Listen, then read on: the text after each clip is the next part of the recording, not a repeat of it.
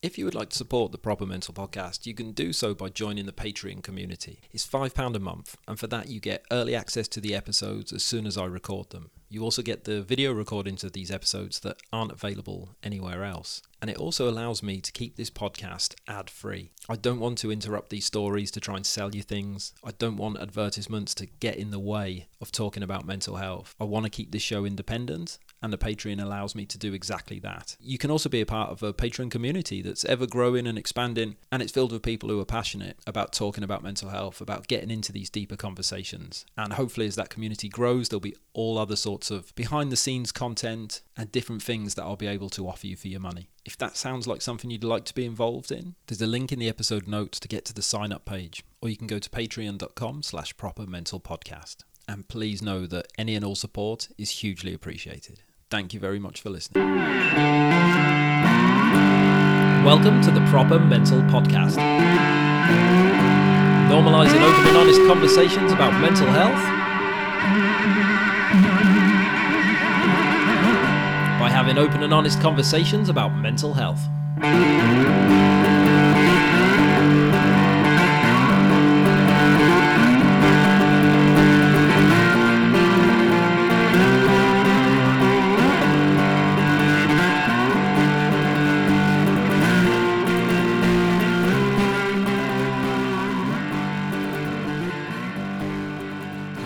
Welcome to the Proper Mental Podcast. Welcome back if you've been here before.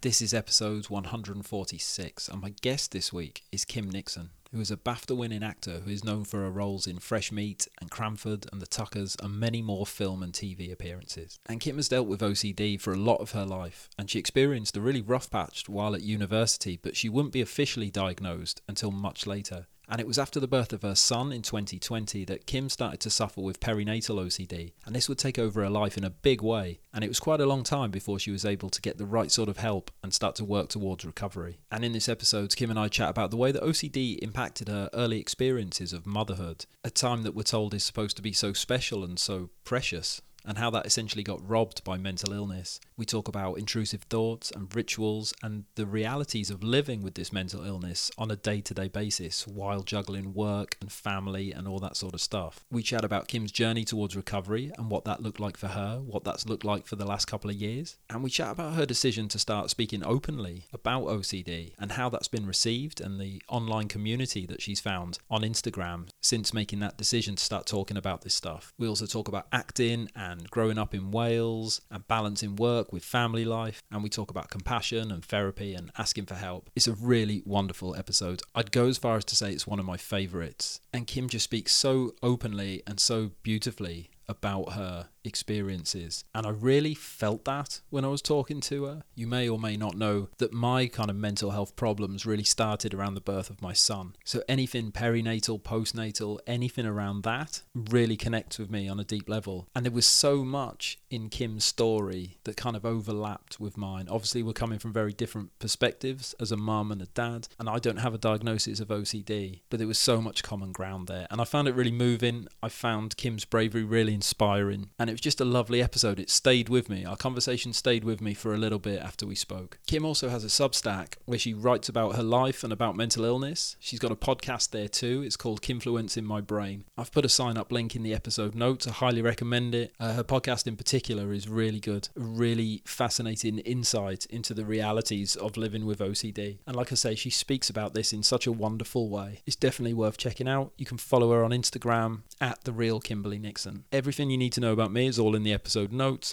Social media, Patreon, all that sort of stuff. Go and check it out. And if you've got 2 minutes to leave a review, it'd be very much appreciated. This is episode 146 of the Proper Mental Podcast with Kim Nixon. Thank you very much for listening. Enjoy.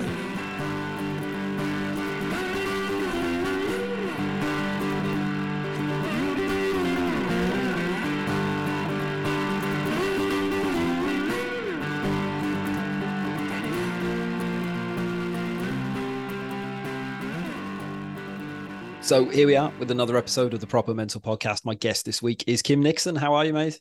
I'm good. How are you? I'm good, mate. I'm good. Thank you very much for joining me today. I really appreciate it. No, not at all. I'm glad to finally be on. I Yeah. think you asked me ages and ages and ages ago. And I was like, no, I will one day when I'm in a good place to talk about stuff. So here I am. Oh, mate. Well, I appreciate you sticking with it. It's always like it's a bit weird approaching people. I always feel like a bit like an ambulance chaser. Like trying to, but the timing's got to be right. And I really appreciate you, yeah, sticking with it and coming back to it and all that stuff, mate. It's great. Not at all. Whereabouts in Wales are you, Kim? I live in a place called Pontypridd, so it's just north of Cardiff. It's the beginning of the Rhondda Valleys. It's very hilly, very green, very lovely. Yeah, I know Ponty a little bit. I'm Welsh myself. I'm actually from Pembrey, near Llanelli. Oh, really? Yeah, yeah. I didn't grow up there, which is why I don't sound like it. I was But gonna say your accent's way more like Midlands or people say that, yeah, or people think I'm a Cockney or an Australian. Sometimes that's another one I get. But yeah, I didn't grow up there, but all my family are there, and it's kind of where I call home. Yeah, so I oh, know Ponty a little bit. I'm actually going yes, home that's on Ponty. going home on Wednesday, so very much looking forward to. Oh, we'll Yeah, give Ponty a wave on the way past. I will. Yeah, yeah, very much so. Was it like a Ponty drama school or a school that kind of led you to acting, mate? How did you get into all Well, that? I just went to I went to like the local in Wales. Obviously, you'll know that there are English language schools and Welsh language schools. So, I went to the local English language primary school, which was in a tiny little village called Ennisable. And then when I went to Comp, which everyone calls high school now for some reason, that was just the local English speaking one.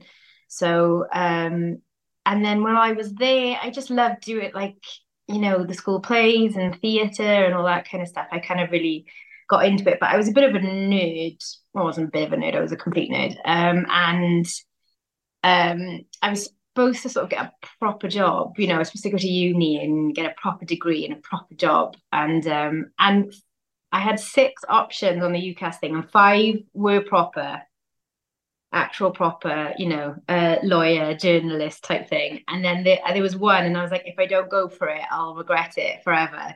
So I put down the Royal Welsh College of Music and Drama, which is a drama school. Um, and I got an audition, and I got in, and the rest, as they say.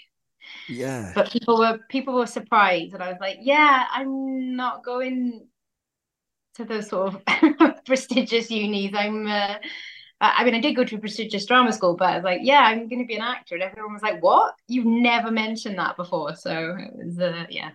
Yeah, shock. But it's really interesting to me actually because it's quite a big jump, right? Because there's not loads of Welsh people on telly, particularly speaking in a Welsh accent, and I No. don't think there's much out there that kind of shows like little Kim growing up working class South Wales Yeah. that's a viable career path. When did you decide to like, oh no, Well, this is it's going to be a not. job? It still isn't. Still isn't. It still isn't.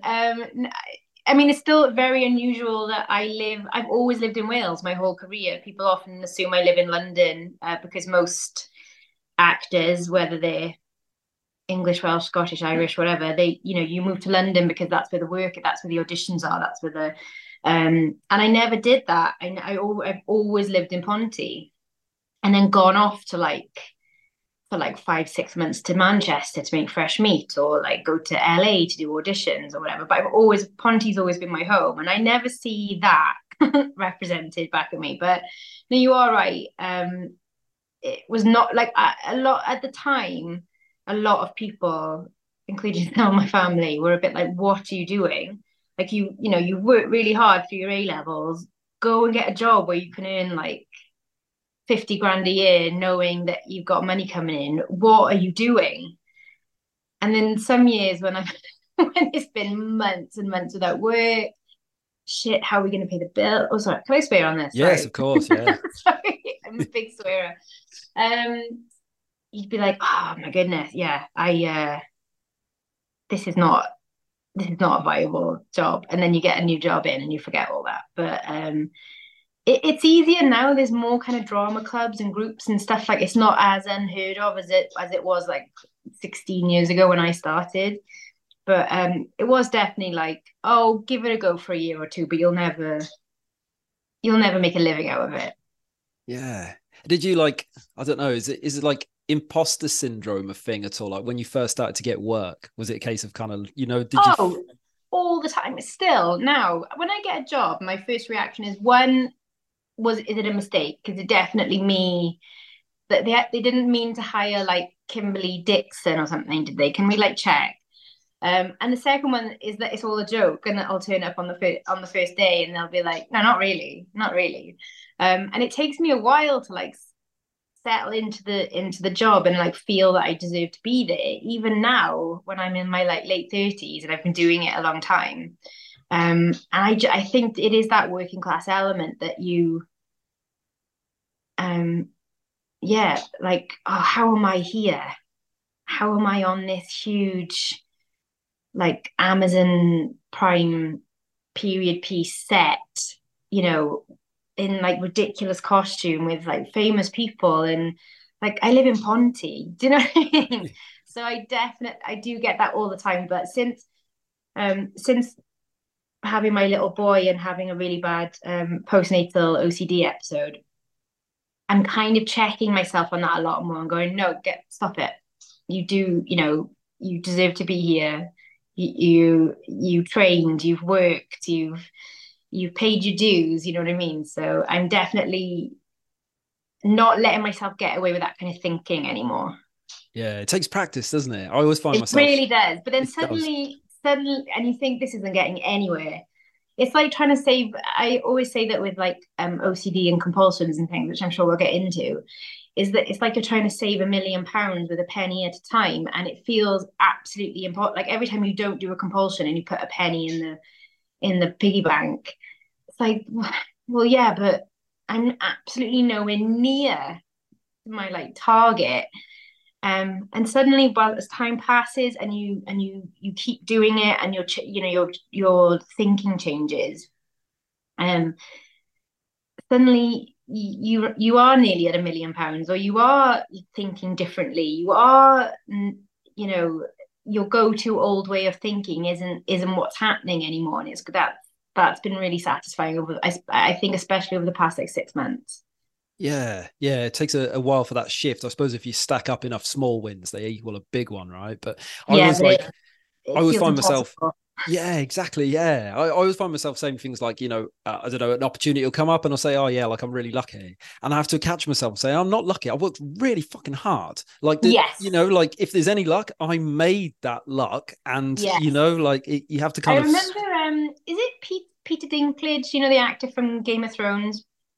And I remember him doing an interview, and everyone was like, kind of overnight success and lucky and and all this kind of thing. And he's like, I've been in the industry for like 20 years. I've like lived in crappy apartments in New York, doing three jobs at a time so that I can do that play for no money and I've gone to 1,000 auditions that I never got, but all those auditions needed me to read the scripts and learn the lines and all that unpaid work.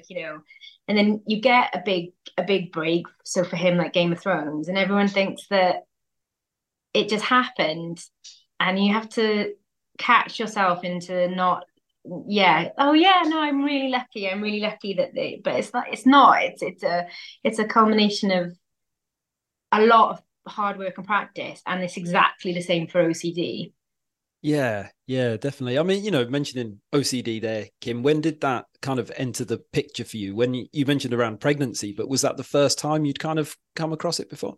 No, so I'd had it. Obviously, I've had it my whole life. I just didn't know that's what it was called, and I didn't know that what I had was a type of OCD. It wasn't what I'd seen. I mean, I'm an actor, so I should sort of know better, but it wasn't what I'd seen on the telly. It wasn't. It, I didn't do excessive hand washing. I didn't flick light switches on and off. That to me that was what I'd seen on the TV or films about the sort of portrayal of someone with OCD, and so nothing I did fit into that. So I just, to be honest, thought my brain was a bit broken because I had a very strange way of thinking, and I had a really bad episode in my final year of drama school that seemingly came out of nowhere, and I had no idea what it was. And it took me a good year to kind of get over it. And then when I gave birth to my son, I had a great pregnancy, even though it was through COVID and everything like that. I really enjoyed it, and we were so looking forward to meeting him because it was like IVF, 5 years. It just like the night before we watched like a Marvel film and had a curry, and we were going in the next day, and and we were just so ready to meet him. And I just became really unwell really quickly, like as soon as he was born. And again, it was very similar to the thing that the kind of episode that had happened to me in that final year drama school. So that would have been like what, 15 years before or something. Um, so I was like, oh no, it's this again. This thing's happening again. And obviously with a baby and my OCD themes being around harm coming to my baby and stuff like that, obviously it was like 1,000-fold than it was before. But I wasn't fitting in postnatal depression. I wasn't really ticking those boxes. Um, I mean, obviously you do get depressed if you're, I think if you have any mental health condition that's left untreated, I think depression and anxiety naturally come from that, because of course they will, because you can't live like that without feeling depressed. But I just never heard of postnatal OCD, and I came across it, and it was like tick tick tick tick tick tick tick. And then I learned more and more, and I got diagnosed, and then I learned about pure O, about the purely obsessional. So all my compulsions are mental. I'd never heard that before. I never even knew that was a thing. I didn't know that could be part of OCD. And so since my son was born, 2.5 years ago, it's been a really long road to recovery, but also having to completely rewire my brain and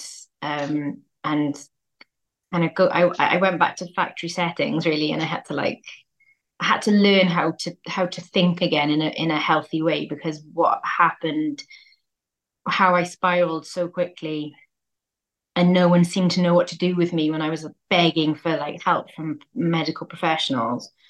Um, no one seemed to know what to do, and I just got worse and worse and worse and worse, and it was the worst time in my life. It'll be the thing that I compare all awful things in my life to. It was the worst. It was the worst thing. And then when I started to get better and I started to talk about it more, I realized how common it was, and it made me angry and sad that more pregnant women didn't know it was an option, because suddenly you have this little tiny baby, and then you're bombarded with intrusive thoughts, like horrible thoughts, the worst kind of thoughts you could possibly think, and they're bombarding you. And because you're a normal human being, you're like, where are these coming from? What does this mean? And you try to analyze it, and you try to like work out what it means about you and your values and everything. And I went down that rabbit hole for like 18 months. Basically, I was stuck on in like a mental loop, and I was doing mental compulsions, and I couldn't stop. I just couldn't stop. And so now I'm better. I'm just like determined to talk about it more, and to let people know that it's normal and it's okay, and it's fairly common for pregnant women and new mothers. It's nothing to be ashamed of. It's nothing. I was convinced if I spoke to anybody, they were going to take my baby away from me. That's what I was terrified of. So you try to deal with it, and it doesn't get better; it gets worse. So that's where I talk about it more now. Yeah, and it's so important to do exactly that. And Yeah. I think when there's a new baby in the house, I don't have OCD, but I have an anxiety disorder, and my brain broke properly after my son was born. That's what did for me. Mm-hmm. And there's so much that goes on around that time with a new baby in the house that like overlaps with being mentally ill. So it's really Yeah. hard to say, because if you say to people, oh, I'm really struggling, they go, what's up? They go, oh, well, I'm really tired. They go, oh, you've got a baby. And you go, yeah, my emotions are all over the place. And they go, yeah, but you've got a new baby in the house. Yeah. Like there's so much that can be put down to just being a new parent. Yes. It can be hard to separate. Well, yeah, exactly. I mean, take my husband, for example. So the two of us were going through the same. I mean, maybe not physically the same thing because obviously I was recovering from the birth, but the same life-changing experience of becoming parents for the first time. And his mental health definitely suffered, but not as a not to the extreme. So I think most people, like, suddenly you're not sleeping. You take sleep away from anybody. Like, I remember one sort of midwife saying to me, there's a reason that they use it as a torture device. It's really, really effective. Um, and there was one point where my intrusive thoughts and images were so sort of vibrant and unrelenting. I didn't sleep for 10 days. I didn't actually, literally didn't sleep. And that sent me, you can't do that. You literally can't function. Your brain needs you to like power down to. So I was sort of, I wasn't filtering out any spam. I was getting it all while I was conscious, and it was just the worst. But my husband had intrusive thoughts around harm coming to the baby. Oh God, what if I drop him? What if I fall down the stairs? What if when I'm bathing him I look away for a second and he drowns? And all these, just these things that flip into your mind. But the difference was with my husband that he wouldn't latch onto it, and he wouldn't obsessively think about it and analyze it and think that it meant something. And that was where we realized it was a problem. Yeah, it's I always like to say that when it comes to like mental illness, it doesn't bring anything to the party. It takes normal things and it just whacks them on steroids, right? That's the difference. It's not a coming in. It's the same sort of thoughts that everyone else has. It's how those thoughts behave and how big they are and how all consuming they are. That's and that's what took me a really long time, for a very long time. And I know that other people with OCD try to do this. You try to get rid of the thoughts. You try to stop thinking. You try to not. You don't want your brain to be thinking about these awful things. You don't want this 24/7 horror film playing in your head about what could happen to the person you love the most in the world. You can't. It is a torture. It is horrid. And so you try to stop it, and the more you stop it and push it away, the harder it comes. So it took me a very long time to realize that the thoughts aren't the problem. My reaction to them is. And that's so, like, that seems like such a simple sentence, but when you're in the thick of it, and now I'm better, I can see that and I understand that it was the thing that was making me ill was how I was reacting to those thoughts, not the thoughts themselves. And that takes training and practice. And like we were saying before, I'm not lucky I'm better. It's taken a really long time, and it's taken a lot of hard work. Yeah, that's what they call therapy, right? They call it the work, doing the work. Yeah, and that is the work, do the work. Yeah, exactly. And ERP, so for those who don't, exposure response prevention is kind of like the gold standard of OCD therapy. Because for a lot of people with OCD, they can send you to general therapy, but talking about the thoughts isn't helpful to you because that's not the problem.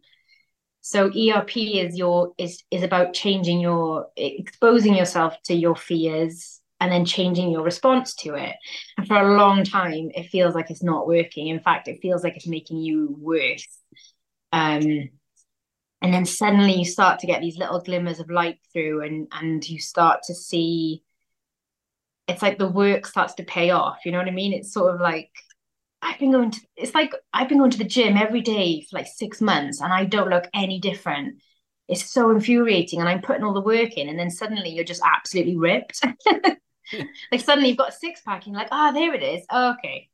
So it's kind of that payoff. It's like you're not seeing it for a long time, and then suddenly the work you've put in does pay off, but it's a hard road. Yeah, very much so. How did you get to the point, Kim, where you could start to walk that road? Like, how did you start to reach out? Because I think one of the hardest things about having those types of thoughts is that to ask for help, you're going to have to tell someone what you're thinking, and because of the nature of the thoughts, you don't want to admit to having them, right? Well, yes, and I think that is the more common route for women with perinatal OCD, because it can happen during pregnancy too. Is that they don't want to talk about the content of their thoughts, and because they, they think they're a monster, and that just, the more you do your compulsions, the more that gets drilled into you. Um, Strangely for me, I think because I've always been very aware of my mental health, and like I said, I'd had that bad episode before, not knowing it was an OCD episode. That when it came around again, um, my husband, who was my boyfriend at the time, then when it came, we kind of had a shorthand, and I went, I think it's happening again, and he was like, okay, and I thought maybe it was baby blues for a few weeks, and then it kind of turned to a month, and then it was like, and then I just looked at him and I said, something's wrong. I know something's wrong, like something's wrong. And we got on it really fast. He was like, right, okay, great, let's get to this, get to the doctors. And we did. And I was honest from the beginning. Like, it was the hardest, most heartbreaking thing I've ever done. I think it feels like the bravest thing I've ever done is in the depths of utter despair, being honest with strangers about what's going on in your brain, about the darkest recesses of your brain, and what you're thinking and what you're stuck on. And I did that from the start, thinking, yeah, but that's how you get better. You need to get better. You need to get better. So you need to be honest. Be the more honest you are, the better you'll be. And I think in the beginning I was in front of people who didn't have an understanding of OCD, or certainly postnatal OCD. And it didn't help. It made me worse. And so that's why, again, I want to talk about it more, because I want, like, medical professionals, I want perinatal mental health people to have a better understanding of what OCD in pregnancy and like postpartum is. Because I was kind of being met with a reaction of, and it just compounded my feelings of, sorry, it's the dishwasher. Compounding my feelings of, like, feeling like a freak, feeling like I'm the only one in the world who's ever had this. There's no cure. This is going to be my life for the rest of my life. I can't bear it. And so eventually, when I got very, very unwell, it got to, like, suicidal ideation, because it was like, how can I get away from this? How can I get away from it? I can't sleep to get away from it. I can't think of something else. I couldn't watch TV. I couldn't read a book. I couldn't do anything. There was nothing else in my life apart from caring for my baby and intense OCD. And so somebody's really beeping. I don't know. So yeah, it was a really hard time. I think I hit rock bottom a few times, and then I realized, okay, something's got to change. And I started seeing an OCD therapist, and that's when things started to, like, very specific, but it was private. I'm just gonna open the dishwasher. Yeah, sure. It's not kids and animals. Yeah, so I went. Why are you still beeping? I opened you. Oh my god. Okay, I switched it off. I'm so sorry. Not at all. Not at all. The pleasures of Zoom. Yes, I went to an OCD specialist privately, because what they were offering me on the NHS during COVID was, in about 8 weeks' time, you can have 6 weeks worth of group therapy on Zoom. And it was like, oh, you want me to go onto a screen with a bunch of strangers who are also obviously having a difficult time, and bare my soul, and you think that's going to be helpful? So we went private, and it completely wiped our savings. Like, that was it. I'm a freelancer in an industry that was shut down by COVID. I spent years building this nest egg so that I don't get maternity leave and stuff. So when God, I mean, this is. Do you see what I mean? It is like a madhouse here. It's just constant. It's like a farce. There's like people coming in different. My dog's got a nemesis down the road, and the lady walks it twice a day, and so when it goes past the house, that's it. Ah, Bob, right, okay. I'm so sorry. This not at all. You can't edit live, right? You can't. Just Right. how it is. This is me getting the biscuit tin out. Bob, here you go. Right, come and sit here now. Everything's fine. I've seen that dog every day for 5 years. Um, yeah, it completely wiped us out. And in the end, I had to stop because I hadn't been earning any money. We had a baby. Me and my husband are freelancers. But I continued to try and use everything I'd learned in therapy, and I I did a lot of reading and a lot of learning about OCD and about pure OCD and about postnatal OCD. Um, and the other big change for me was was learning or like demanding of myself that people say self-compassion and kind to yourself and all that kind of stuff. And I think before all this had happened, I always thought that kind of meant like go for a massage or, I don't know, just like take yourself for a little treat, bit of retail therapy or something like that. But I mean, when I say be kind to myself, I mean, no, you do deserve to have a shower, or you have to brush your teeth. You have to get up and brush your teeth, have a shower, and take the baby to the park. And it feels impossible, and you feel like you don't deserve it, but you got to do it anyway.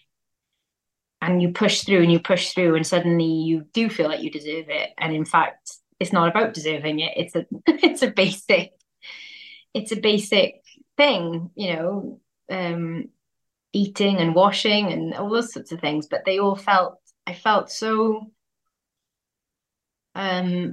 ruined by what had happened inside my brain, and so sort of wretched, and so I don't know, I felt like stained by it all, because for like best part of 18 months, I'd just been seeing just the worst possible things you could think of all day long, 24/7.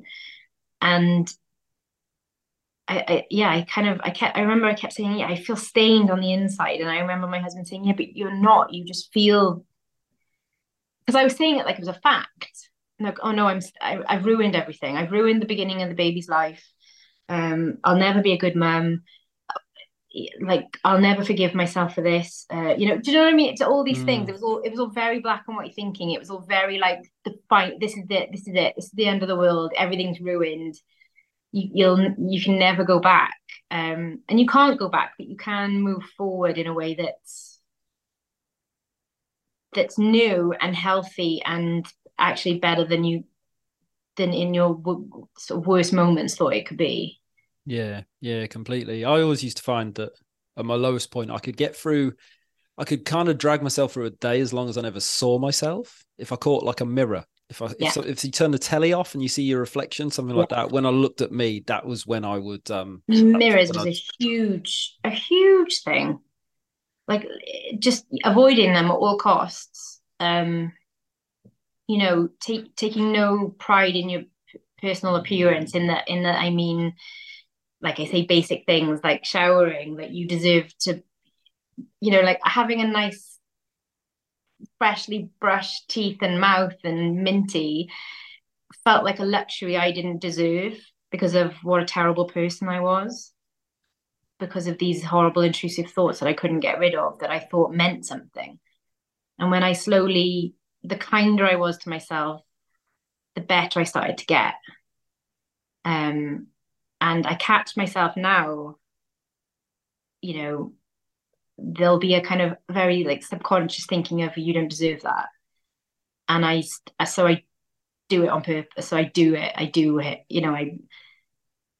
I buy that thing, or I go on that walk, or whatever the thing is. I do it as a sort of fu to the yeah. thing, to that kind of thinking, that old way of thinking that I've had my whole life. And like we were saying with the imposter syndrome, now I'm like, as an fu, I'll like walk into the room thinking I deserve to be there, even if I don't fully feel it. Yeah, yeah, definitely. Sometimes when those old thought patterns, when they slip, I'm always amazed how comfortable it feels. I You know. know, you try so hard to be away from it. And you think, this is the new me. I've got this now. This is sound. Yeah. And then normally, if I'm tired and I'm stressed and I'm over caffeinated and the kids are going mad and life's just a little bit too fast and something just flicks through my head and I'm like, oh gosh, that's familiar. That's The oldest, like comfiest pair of jeans you've ever had. it That really just like is. know all your like crevices and all your, do you know what I mean? They just it Yeah. just and it's so deceptively comforting, and it's not comforting at all because it makes you feel terrible. And in those moments that's sort of with the where the bravery lies of like not lying back in that and going, no, no, you don't have to think this way. You don't have to think the way you've always thought. And the way that you think isn't necessarily the truth, Yeah. which It's just more, assume as you're growing up, you think things a certain way and that just becomes your reality. But actually that's not true. yeah, it's like we all think we're the lead in our own movie, right? And Yeah, everyone else is the supporting cast, but yeah, everyone's having their own movie. So like what you yeah. And think is I'm an like actor, largely so irrelevant. you can triple that to yeah, Yeah. yeah. Yeah. So like as you start to feel better and as you start to come out the other side, this is Mm-hmm. I feel like I'm asking a lot of people this at the moment. I think it's because it's something I'm going through myself. But I found as I started to get better and I had to relaunch this new me into the world, I found it I I realized I've only been realizing more recently how safe I've been playing it because Okay. my biggest fear is doing something and getting sick again, right? So I'll Yeah, turn down big work opportunities. I'm yeah, really I go to bed really early because I'm very worried about getting tired because when I was tired bad things happened, right? And it's yeah, only this has only been pointed out to me recently and I'm kind of like, yeah, oh, I wonder if anyone else has experienced this. But you've got a job where you have to travel and be away from home and all these things. How yeah. did how did those things interact as you started to get better? um, yes. I mean, yes, yes, yes, and all to yes to all of it, but basically. But no, I know what you mean. I know tiredness. When I was very, very tired with a newborn, just you've got your general newborn. You've given birth. You've got a newborn who needs you every 5 minutes. Tiredness. Um, and then on top of that, you're unwell mentally, so that added, that added to it. And the more and more tired I got, the worse I got. So I did for a very long time. I was oversleeping as a sort of, and I caught myself because I realized you're oversleeping so that you don't get tired, so that you don't get ill again. But too much sleep isn't good for you either. So everything in kind of moderation. And so this year, I've definitely gone into this year, and we're like in August now, it's kind of flying by, but I've just been saying yes to a lot of stuff that would no that my initial instinct is to just say no. So if I get an email from my agent and somebody's asked me to do something, normally if it's as myself or an interview or an event or something like that, oh, absolutely not. No, no, no, no, no. And since the baby, doubly no. I don't want people to see me. I don't, God, what if they think that this about how I look and that and oh God. And so I've just been emailing back straight away, yes. And then I'll worry about it later. And I've had so many fantastic opportunities this year that have come from that yes, Kim, sort of overriding the no, no, no, no, no, no, no, Kim. Um, because something's often a bit of time away, so it'll kind of something will come in January. Will you do this in March? And I say no. But then just say yes and you'll worry about it in March. And then it comes to March and you're feeling a bit better and you go to the event or you do the interview and it's not as scary as you thought it was going to be. Nothing's ever as scary or as frightening as your mind. Like your mind can do it far worse than reality ever can. Yeah. Yeah. And I think that's been a huge part of my most recent recovery and getting back to myself and being like braver and um caring less what people think about me. That was always a big thing for me. I was always a huge people pleaser and worried that someone wouldn't like me or they would think I'm ugly, or they would think I'm fat, or they would think I'm not good at my job, or just all these things. It was so ingrained in my who I was. And I'm taking the opportunity to change that now because I I don't want to think like that. And so I don't. Um and so yeah, I've just said yes to like a ton of stuff, which has been amazing. And I've made loads of new friends this year. I've done different projects. I did a Christmas film, and I went to live in Dorset for a few weeks. I've been to Budapest shooting a period drama for Disney. Um, just even like little things, like things on Instagram where people will ask me to do something, and usually no, no, no, no, no, no, no, and it's like, yeah, okay, I'll think about it later. And then I've gone to some incredible events, like you getting in touch with me asking to do this. My initial thing is no, of course not, God no. But I was like, yeah, okay, see you then. I'll think about it then. But it's Yeah. good. This isn't as scary as I thought it was going to be, and nothing ever is. And so I'm kind of just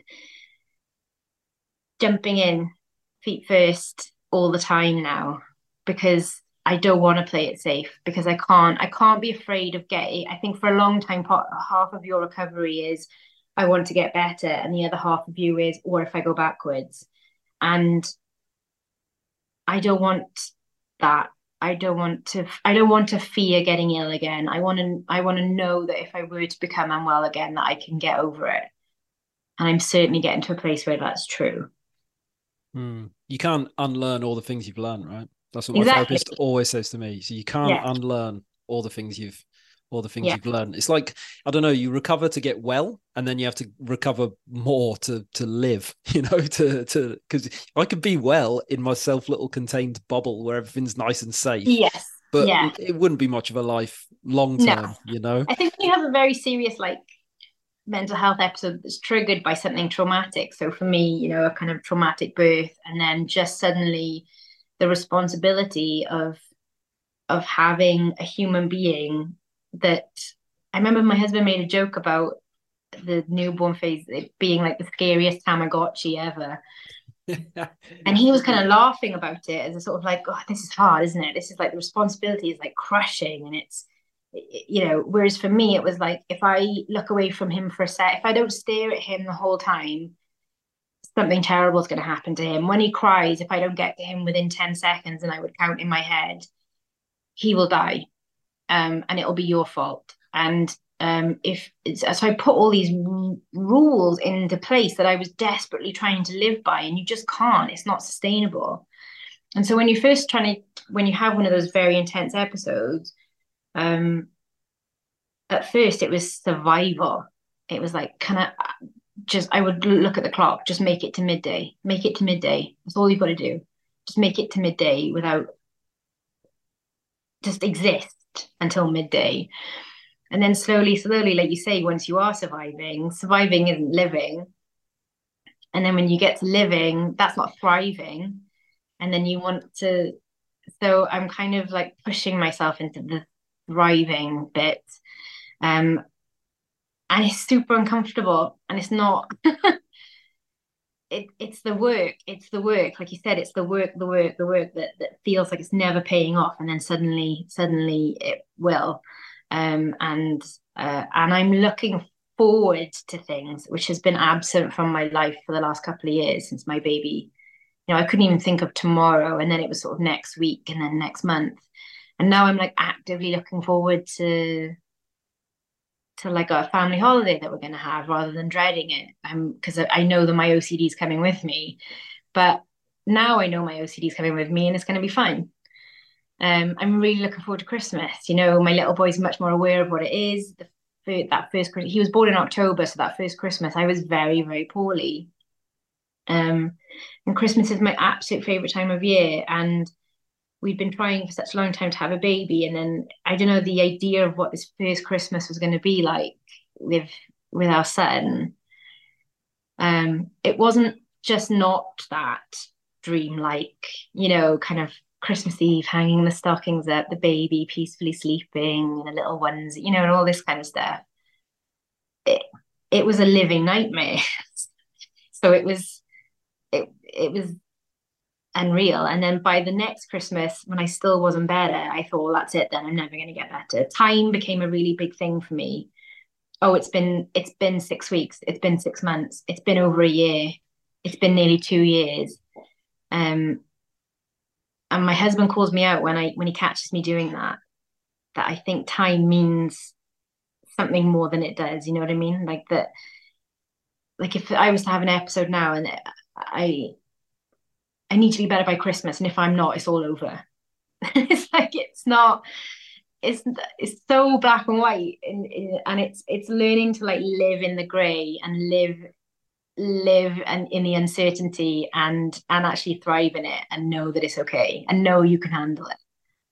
It's a Yeah. weird thing.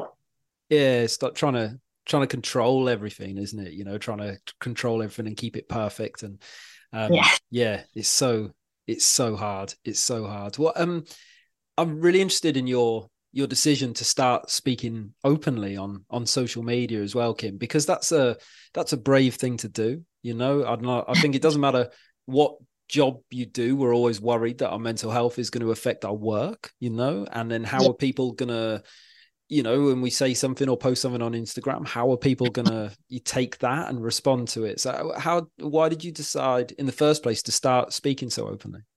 Well, it wasn't bravery at all. It was I wasn't on social media as an actor. Um and I was doing a TV show in Wales. It was the first one since my little boy was born. So he was about sort of 6, 7 months old. And we actually filmed it in Cardiff, which I never get to film near home. So it was ideal. And it was a second series of something. So I knew the people. It was a great first post pregnancy job. And they were all on Instagram. They're like, you should go on Instagram. And I love wearing dungarees. And so they were like, well, if you go on Instagram, they'll give you free dungarees. So as a joke, I kind of joined to get free dungarees. I mean, it's been like what, 2 years? Not a whiff of a Nothing free. at all. Mate. Not even nothing. What a waste. What a waste of time. Yeah, I literally got into this for the free dungarees, and nothing happened. And I kind of thought maybe Instagram was a bit vacuous or a bit like, here's my posh lunch and here's me in a bikini on the beach. And this was me at a time where it was like I was clock watching, like, can you get to midday? Do you know what I mean? So Instagram life was very far removed from that. And I'd given up, really. I'd given up. I thought I was going to be that unwell forever, that I only had one way out, and it was the most drastic way out. That was sort of my backup plan if it got worse and worse and worse still. And so I didn't give a shit what someone thought. Like, compared to like Kim, say the Kim the year before, thinking, oh my God, if you put something on Instagram, and what if someone says they don't like the dress you're wearing, or what if someone says they don't like that TV show you did, or they think you're a crap actor, or they, just, oh, how much that would have, like, that's my normal OCD, that's my general everyday OCD that that now is like, yeah, that's cool, I'm good with that. Now it was okay. So I started dipping my toe really into speaking out about how unwell I was, and how it wasn't what I was seeing on Instagram. I kept seeing all these women have babies and then just be perfect and all be in white, and their babies are in white, and their houses are all immaculately white, and they're always on holiday, and they're smiling, and they're always made up, and they don't look tired, and they seem to be enjoying every single moment of it. What's wrong with me? What's wrong with me? And it was sort of adding to it. So I was like, nah, I don't feel like this. Does anyone else not feel like this? And then suddenly people start to say, oh God, I don't feel like this. That was, my kids are in their 20s, and I don't think I've ever gotten over how unwell I was after having them. And so I kind of used the postnatal depression umbrella, just because I knew that people understood what that meant. It meant, oh, you've just had a baby and that you're having a hard time. Okay. So there was a sort of shorthand where they didn't really ask any questions. And then I just started getting more and more specific and talking about it more. And the more I talked about it, the more people talked about it back to me. And it was the most incredible thing. And over the past couple of years, I must have had thousands of messages from people and all kinds of people, women, um, men who are trying to support their partners, and they can see, and just people coming to me saying, I had no idea that this was a thing and that it was common. I thought I was a monster. I thought it was just me. In mum and baby groups, they've never talked about this stuff before. Like, you're allowed to feel sad, but you're not allowed to feel terrified.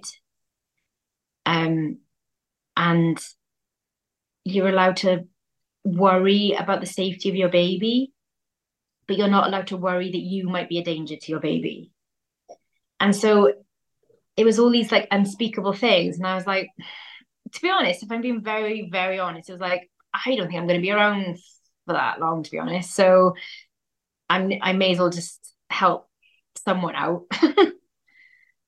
I Yeah. may as well, you know. And then as I started to get better and better, because when I was very ill, I was like desperately Googling all through the night, trying to find something that would give me some shred of like relief or comfort, and I wasn't finding it. And then I did on the Mind website. I found a woman had written an article about um, postnatal OCD, and it was just like the lights came on, because I wasn't alone. And I often think of, I made a promise to myself that if I survived it and if I got better and I ever got to a point where I would be that for somebody else online, that they're feeling these things, and then they come across that Welsh girl that they sometimes see on the telly talking about stuff that other people aren't talking about, but hits home so hard and makes you feel less alone and makes you feel braver to talk to a doctor about it.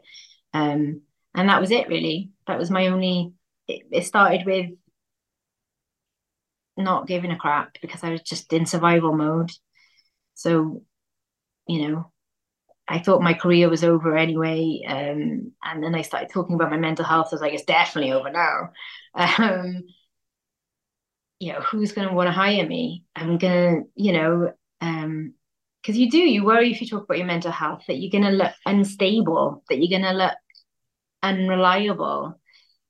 And I had to remind myself that I've had OCD my whole life, and I've had terrible episodes before this bad one.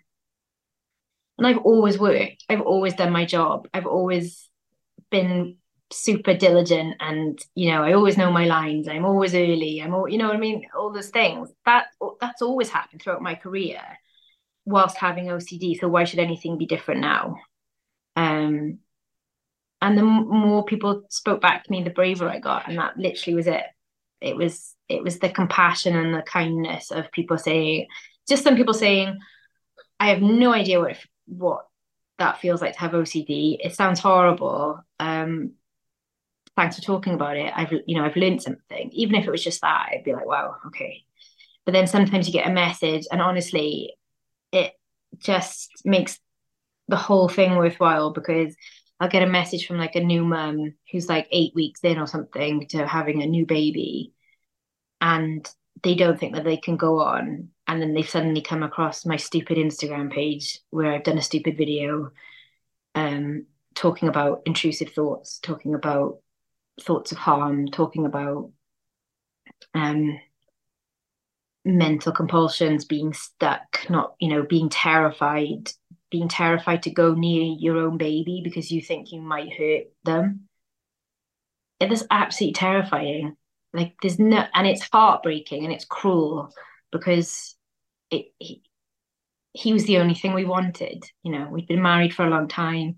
We'd done IVF, all of these things. He was finally here, and I physically couldn't go to the other side of the room to go and hold him because it hurt. And so when I get messages from women who are back in that place and say, but I don't know, because you said it and I'd seen you on the telly and something, I thought it was okay for me to tell my midwife, for me to tell my GP. And it's like, cool, good, I'm done then. That's all I wanted. Yeah, it's such a powerful thing, isn't it? It's such a powerful Really, thing.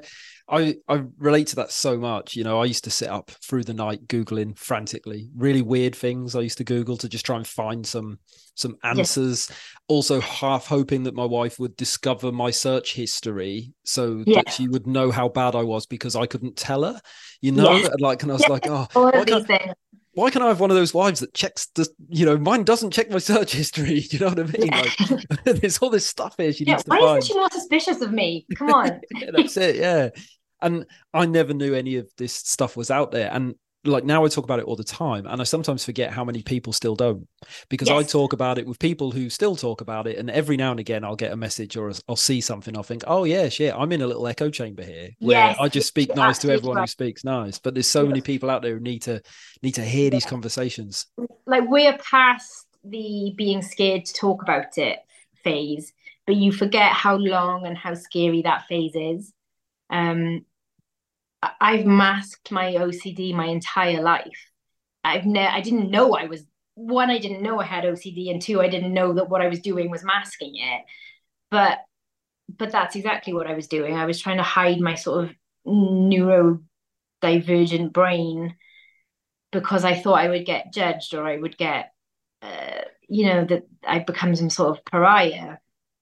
And especially when I had very bad dips, it was very much hide. So my husband would know, but no one else would know. Like my friends and family wouldn't know. I would just retreat for a couple of days until it passed, and then I would come back out into the world, and no one would know any different.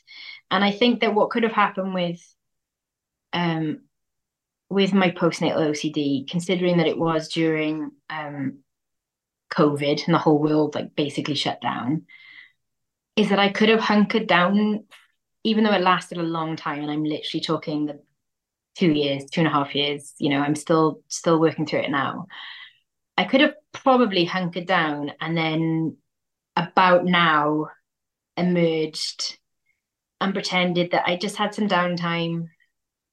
I have a baby and I wanted to stay at home with the baby and I took a bit of time out of my career or whatever, you could just and put some nice pictures on Instagram of me and my baby and Sunny walking through the park with a latte, and no one would ever have known. And I could have done that easily, and I should have possibly done that. There were times when I was like, it's like you're trying to sabotage your career. But something in the back of me knew it was the right thing to do and knew that to be truthful was the best way. And so yeah, so that's what I did. And I kind of haven't looked back really. But you are right, we forget what that time is like when you're scared to tell you're scared to tell your nearest and dearest, let alone a clinician, which is a sort of with is a safety net of a sort of confidentiality, let alone telling the world that that you're terrified you're a terrible mum. You know what I mean? Like, what are you thinking? Well, it's like, well, I wasn't thinking, but Yeah, I uh, couldn't. Yeah. I literally couldn't think. So now I'm so glad I did that, and I'm so proud of that really unwell Kim for doing that, because I know how unwell she was. So and now I'm just not gonna shut up, because like you say, people still don't know. People in the mental health profession still don't really understand OCD. Um, I get it all the time. I don't tick boxes that would fit nicely with OCD, and they're kind of like stuck because it's all flow charts and, oh yeah, but if you don't tick at least 6 of these 10, I can't then pass you on to the next level. Kind of, it's some weird like video game. And then like, do you obsessively check locks in the oven? No, I don't. Do you obsessively hand wash? Contamination OCD isn't one of my themes. It's just not. But my actual OCD themes are completely debilitating and shut my whole life down. But you can't, there's no box for that for you to tick. So if anything, if I wanted anything to come out of all of this, it'd be to get new forms. Yeah, because sometimes, like, I don't know. I remember my first venture into therapy, and I remember sitting there with my first therapist and saying, like, what's wrong with me? Is there a name for it? Like, what is Yeah. this? And I remember him saying to him, well, like, does it matter? Like, he said, you're clearly not well at all. Yeah. Like, let's just focus on getting you well. Let's not worry about what it was. And to me, that was really empowering, to be like, Yeah. okay, just admitting that I'm sick. We'll worry about the rest later. We'll worry about what it's called. Yeah. Let's just start to get better, and then we'll figure Yeah, all it's that kind of out, like right? literally having like a gunshot wound and going, is there a name for this? It's like, well, let's just take the bullet out first, Yeah. let's sort that. And it's the It's same with those forms, right? Trying yeah, desperately to put you in a little box. It's like, let's worry about the boxes later. Let's make I sure know, you're but I safe. think when I was unwell, it made me worse because it was like, oh God, I'm not fitting it. There was this idea that I didn't have something maybe that had a name, or that I just wanted to fit in. Like, I know it sounds awful because I know how awful postnatal depression can be, but I was almost begging that I could have postnatal depression because at least then people would understand. At least I would tick some boxes. At least there was a sort of pathway to like treatment and recovery. What I seemed to have was just throwing up. Oh dear. Oh God. Right. Not quite sure what to do with you. And it was just my OCD would then go, see, told you, told you, you are a freak. You are a monster, but do your compulsions and everything will be fine. And that, that's how it got you. And I think there was this, I don't know, there's this like herd mentality. You want to be like, why can't I just be like everyone else? Which is such a misnomer because no one else is like everyone else. So it doesn't, there isn't this like herd of like super healthy, mentally healthy people or mentally healthy mums who have just like given birth and it didn't hurt and now they've got their baby and they've got a full face of makeup and a blow dry. Those women don't really exist because when you actually speak to those women and go, did you find any part of birth or pregnancy difficult? Oh yeah, yeah, I did. Yeah, I really struggled with this. I really struggled with that. And I remember what actually broke through to me when I was quite unwell was my husband found me. I was crying. I was crying. I was like on Facebook, and I was just like, well, why can't I just do it like everybody else? And he said, what do you mean by that? And I said, well, everyone else just has a baby and gets on with it, and they all look so happy. And why is this so difficult and dark for me? And he just said, Kim, if someone looked at your Facebook, they would think exactly the same thing. They think that you'd had a baby and now you were having a lovely time because every now and then you post a picture of you and the baby. Because I've got like a friends and family Facebook, like a private one. I think that's what also gave me the impetus to not to be more truthful on Instagram because I was adding to it. And he was right. If you'd have seen my Facebook in the first 6 months after my baby was born, you'd have assumed I was just a happy-go-lucky mum. Look at us out with little matching woolly hats. Look at us. God, what was going on behind those eyes. Which is why I always show that if you on my Instagram, one of the first things I did was put a picture up, and it was taken a day or two apart. And one, I was still pretending, and I put makeup on, and I had a lovely picture with my baby, and oh, cute. And the other, I was taking my dog for a walk. I was in the middle of the forest, and my brain broke, and I couldn't go on. And I took a picture because I knew that point was the sort of rock bottom of my life, and I don't know why I took a picture of it because I wasn't, like I said, I wasn't sharing anyone. But anyway, so I put those two next to each other because it's not real, and social media isn't real. You know what I mean? And I just like to be really honest on this so that when you do see me, when I do put a nice happy picture up, it's truthful. I am having a great day. I am having a nice time. I've really documented on there, you know, I'm not Instagram ready on there whatsoever. Because I couldn't be. You know what I mean? Like if Yeah. you know, if having a shower feels like a treat, then doing a full blown like photo shoot with your baby is another planet. So I just wanted to be honest, and I was getting lots of honest feedback back from that. Yeah, that really comes across. It's so authentic and really refreshing because I think like everyone's to blame for how Instagram is used because Yeah. everyone says, oh, everyone on Instagram just pretends life's perfect. Oh, hang on a sec. I'm just going to post this picture of my holiday. Yeah. Like at some point, we've got to stop saying it and like stop I doing think it, that's what it was. It was like, oh, here's a candid like selfie of me having a great time.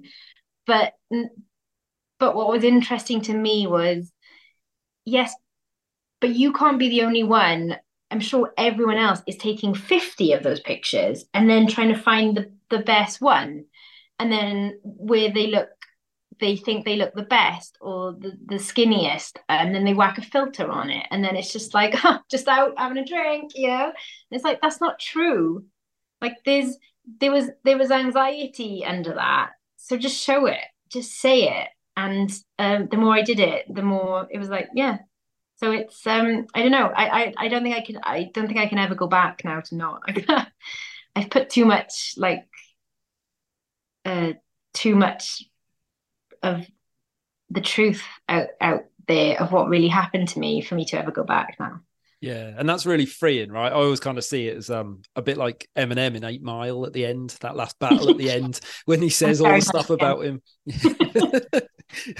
So yeah, and the guy's got nothing to say to him, right? He can't rhyme against that because he's told him everything that's gonna well, happen. So kind of all those little insecurities that everyone has, but maybe if you've got OCD, you latch onto them a bit more of just walking into a room with your head down because you think everyone's staring at you and you think everyone's making comments about you. And then actually, if you just lift your head up, everyone else is worried about themselves. They're not worried about you. But the kind of the bravery to lift your head up, it feels impossible. And all those like, yeah, there's little tiny things you're constantly, it's like now I can't really be worried about that. What am I going to be? I I've said whatever the worst things I think about myself, I've said them. I've said them myself. So nobody else can really hurt me with them because I think that you hide behind that shield and you're so worried someone's going to say something about this or that or the other or whatever your particular insecurities are. And actually, if you just face them, one, they're not that bad.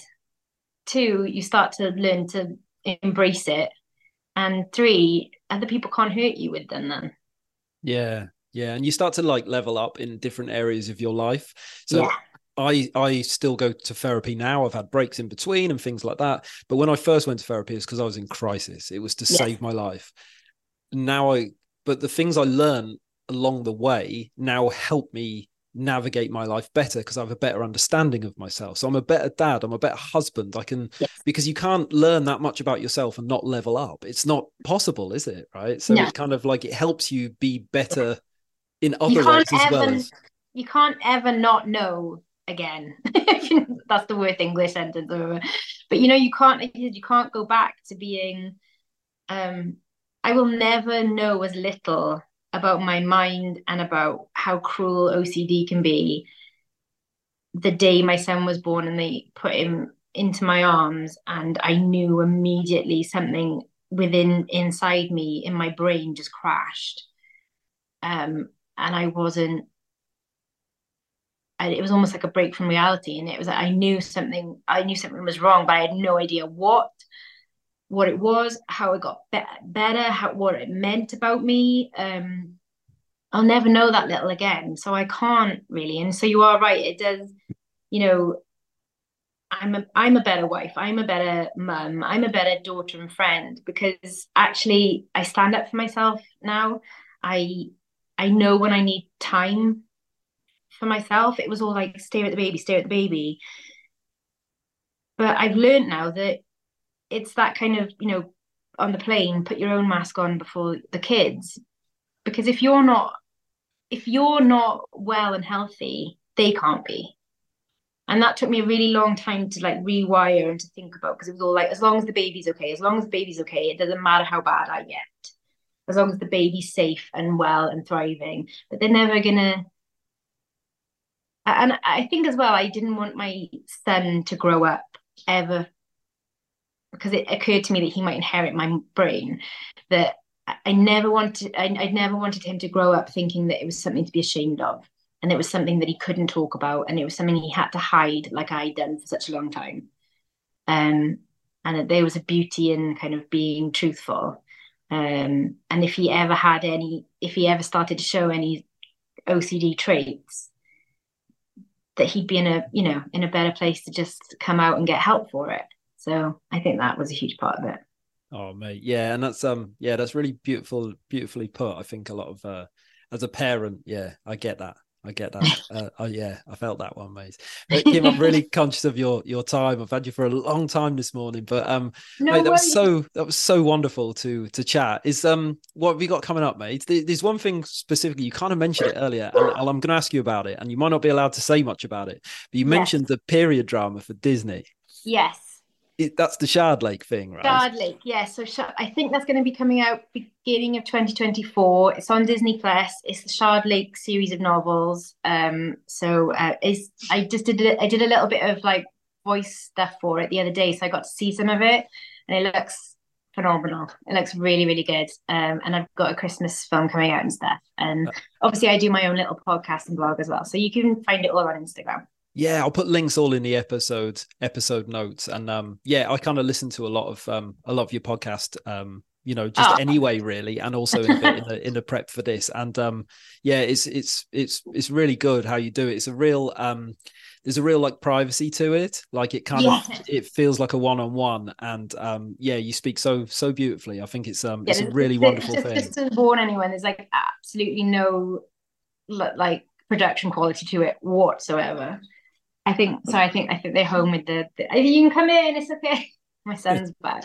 Oh, perfect timing. So lovely to chat to you. Thank you so much. And all the best with everything, mate. You take care. Thank you for your time today. Cheers. Bye-bye.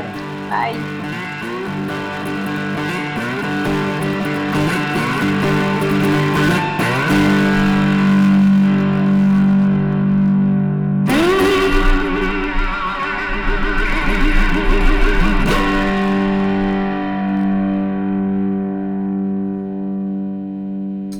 A big up to the Proper Mental Podcast. A Proper Mental Podcast.